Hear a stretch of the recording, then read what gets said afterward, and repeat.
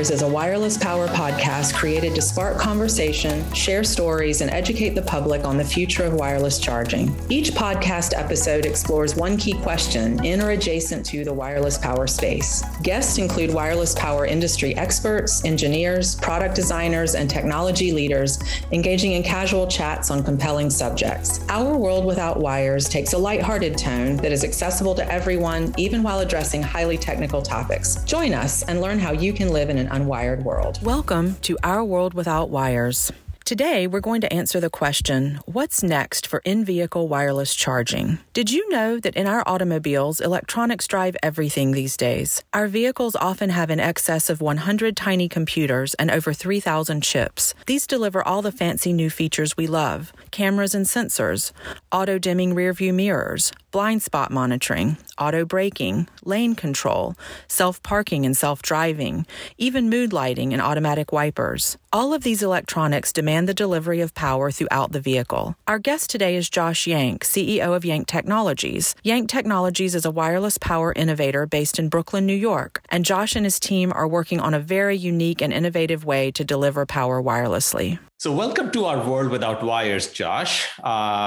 Before we dive into the future of wireless charging in our automobiles and vehicles, I'm sure everybody is eager to learn a little bit about yourself. And really, more importantly, why does a young entrepreneur like you decide to jump into wireless power and not something a little bit easier, like something software? Well, no, thank you, first of all, for having me on this podcast today. I very much appreciate it. And yeah, it wasn't like a very direct path. It was a very windy road to get where we are today, which is exciting where we are today. But I've been doing this for a little over 8 years, actually. So ever since I was in college in Binghamton. It didn't start out with wireless charging. It evolved into wireless charging, actually, influenced very heavily by a lot of really cool academic papers, honestly, that were coming out in wireless power. So I just thought I was very drawn to it, honestly.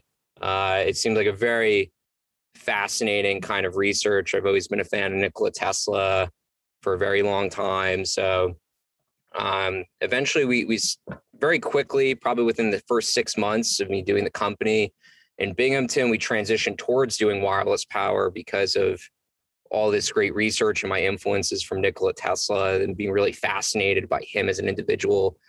And then there's the dark ages. So that's operating in upstate New York, where for a few years, we didn't really get much done in hindsight. Then I moved back to my parents in a little bit north of Manhattan in Rockland County. We were working at, me and an engineer were working out of my parents' basement for a bit. And then we got into the Columbia University startup lab. And that's where things started to move in the right direction. We were there for a little over a year. And then we went into our current facility here in Brooklyn, where we started making a lot more significant research progress. But it was like over a little over 8 year period. So it wasn't like an overnight thing. No, awesome. And I think, hardware is hard, Josh, right? And, you don't go from your garage or your basement to an IPO, right? Yeah, my parents were very thrilled. Yeah. They wanted me to get the heck out of the house or move at least all the stuff in the basement. That's for sure. Right. And I'm sure, your story will motivate a lot of other young entrepreneurs to pursue hardware and some of the difficult things. So very cool. So Josh, kind of changing gears a little bit, right? We all have wireless charging in our cars today. Mm-hmm. Sometimes I feel maybe consumers aren't thrilled with it. A few of the stories that I have seen, people saying, yeah, I have wireless power in my car, but maybe the experience doesn't meet the expectations they had of the technology when they made some investments, right? I live in Boston. There are potholes everywhere. And the first time my car goes over a pothole, my phone isn't charging anymore. So what I'm really curious to hear from you is all of the technology and the work that you are doing at Yank. Do you have this magic to take away some of those challenges and frustrations that we all as consumers have? Yeah, so I mean, your frustrations are pretty common from what I've talked to, especially people that, let's say, are Apple device like users, for example, with the whole it's like a almost similar to like a MagSafe charger. There's like a magnet inside the phone, and it causes like a lot of overheating challenges with a lot of car makers. But at the end of the day, you don't blame the car maker. You don't blame Apple. You blame the car maker. So that's like pretty commonplace, because the metal body within the phone and the magnet within the phone is starting to heat up a lot of the charger, and then your experience in turn isn't quite what you expected it to be. So a lot of what we do within magnetic resonance, right, and that's definitely multiple companies within AirFuel, also within the same technology umbrella. We're able to really bypass a lot of the physical alignment requirements of like inductive systems or like those cheat chips inside your phones. So that's like an immediate hurdle that you're able to overcome. Now, what we do specifically, I guess, within that umbrella that's pretty unique is that we have very wide range, what's called reflected impedance characteristics that the amplifiers can handle. Basically, what that means is you could place your phones in multiple areas, and the amplifiers or the electronics built into, let's say, the center console can handle that very readily. So that's something, for instance, we've done in public demonstrations with like the Motherson Group. As one of our clients, we worked inside of like a Porsche Taycan center console. So that's just one way to kind of bypass those issues. I was going to say, so I would just love to simplify, right? You know, all the reflected impedance and all of these things. I'm sure you are a geek. You understand all of that stuff. Our audience probably maybe doesn't. Yeah. All what you're saying is, look, some of the challenges that we have with today's technology, you know how to design the magical electronics to take away some of that pain.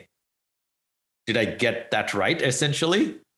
Pretty much. So from like a user experience standpoint, right? Like you can place your phone then in multiple positions. We focus on a lot of like a 3D architecture rather than just charging pads. Awesome. So you put your devices in things like cup holders. So it gives you a lot more like user freedom and like overall just like a better experience. Hey, I would love that. If I could just put my phone in my cup holder and it charges and I don't have to worry about getting a new cup holder if I get a new phone, which is what I had to do, right? It's just frustrating. Cool. But Josh, a lot of your work from what you and I were talking about previously is targeted not just to charging consumer devices in the car, but a lot of our electronics in the car. In the end, I was shocked to learn that our cars are like just full of microprocessors and chips in our cars. Like, so I'm eager to hear, and I'm sure our audience would love to understand, what are you doing kind of behind the scenes or things that may not be obvious to them as they open up their next car?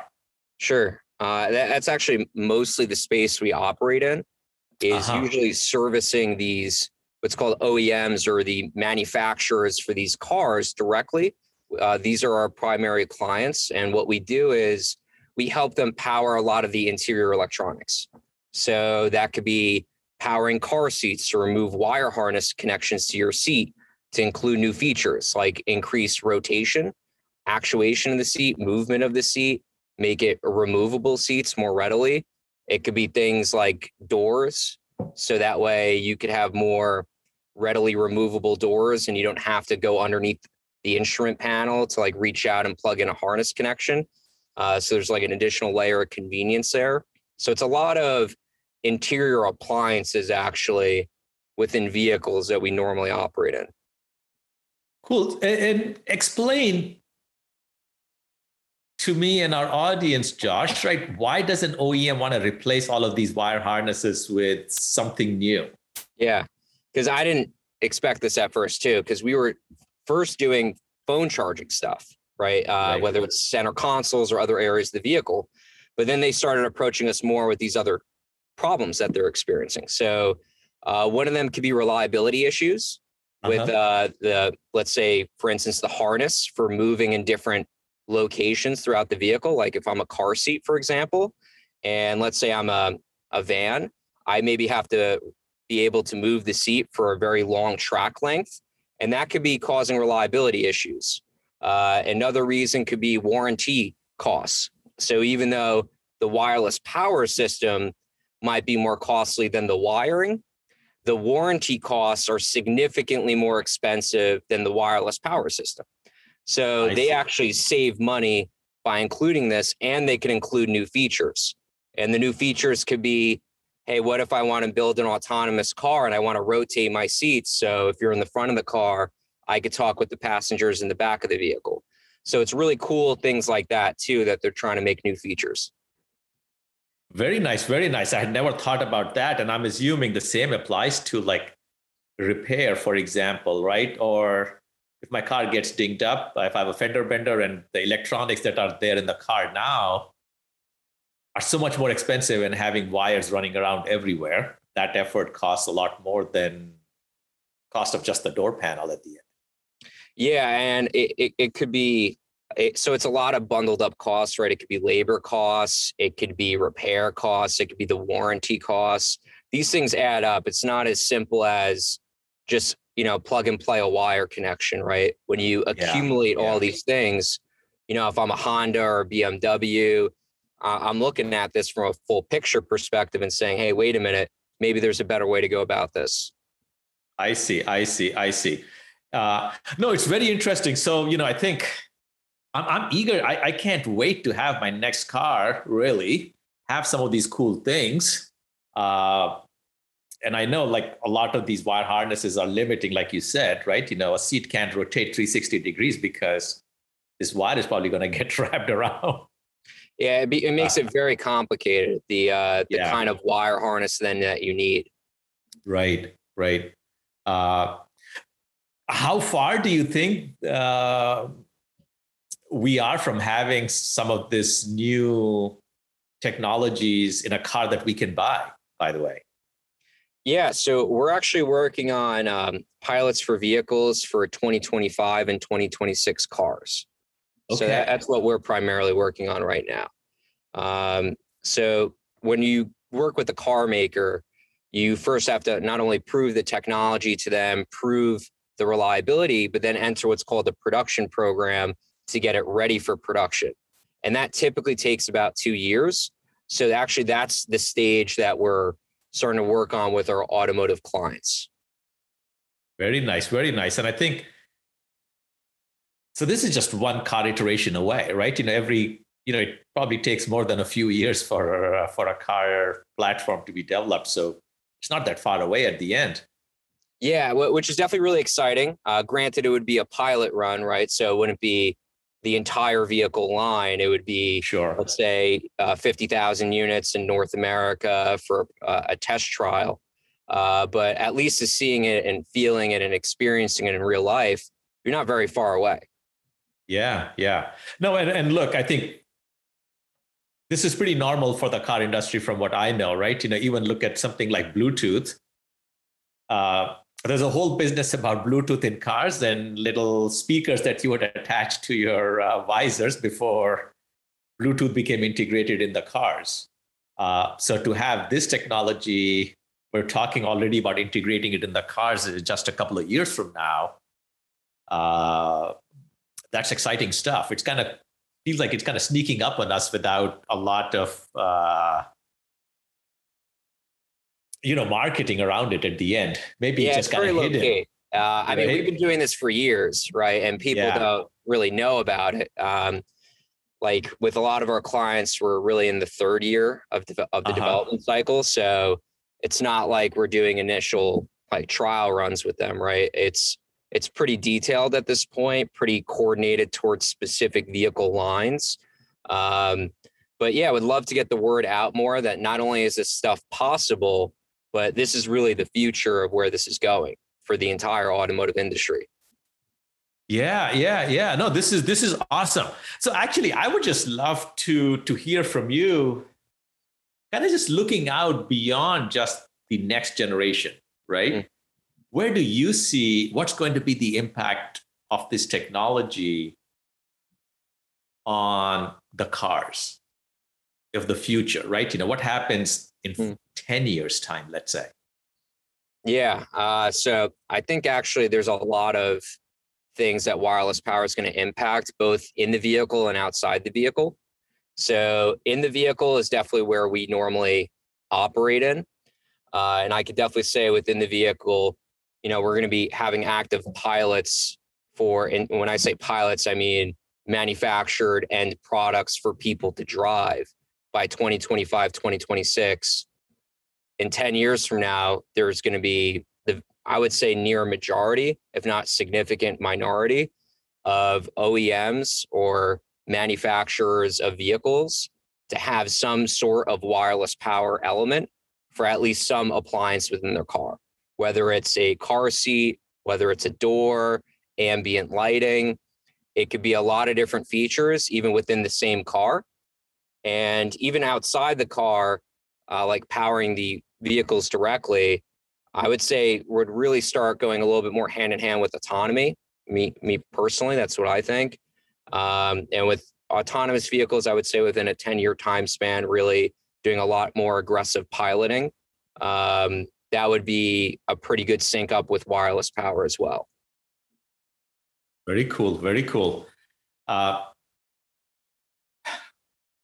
so excited about this, right? I think this is something really, really awesome and cool. I would maybe before we kind of wrap up today's podcast, I would just love to kind of go back to Yank as a company and get your views on what have been the biggest challenges for you, right? Building hardware is not easy or cheap. Yeah. Right. And doing something as ambitious as you are doing, I'm sure it's not been all easy. No, I mean, like you said, there's a hard and hardware for a reason. It is a very, very difficult path. I would say as a company, the challenges change as you grow. Right now, one of our biggest challenges is just hiring the right people as quickly as possible, because we're getting a lot of requests from our clients, which is a fantastic challenge to have, but we need to make sure we have the bandwidth to execute effectively. And this is not necessarily a little bit more of a widespread engineering discipline. It's a little bit more specialized. Like typically it could involve multidisciplinary skills like antenna design within electrical engineering, power electronics, microwave engineering. So there's a lot of different disciplines at play. And because of that, it definitely makes scaling your team a challenge, even when things are going very well. So I want to stop you there, Josh, for a second, right? So if there are any engineers listening to this, if you're a double E interested in power electronics, send Josh an email. And Josh, please give your email address. I'm sure you're going to get flooded with emails now, but that's probably exactly what you want. Give people your email so they can reach out, because I think people are looking to have work on cool stuff, and there's not a whole lot of stuff cooler than what you're doing. No, I mean, that would be fantastic. I'm probably going to get flooded, but it's josh@yanktechnologies.com. You can reach me at. And yeah, I would love to get in touch with more really talented people, really passionate and interested in working on challenging and exciting problems that impact our lives. Awesome. Thank you, Josh. Appreciate that.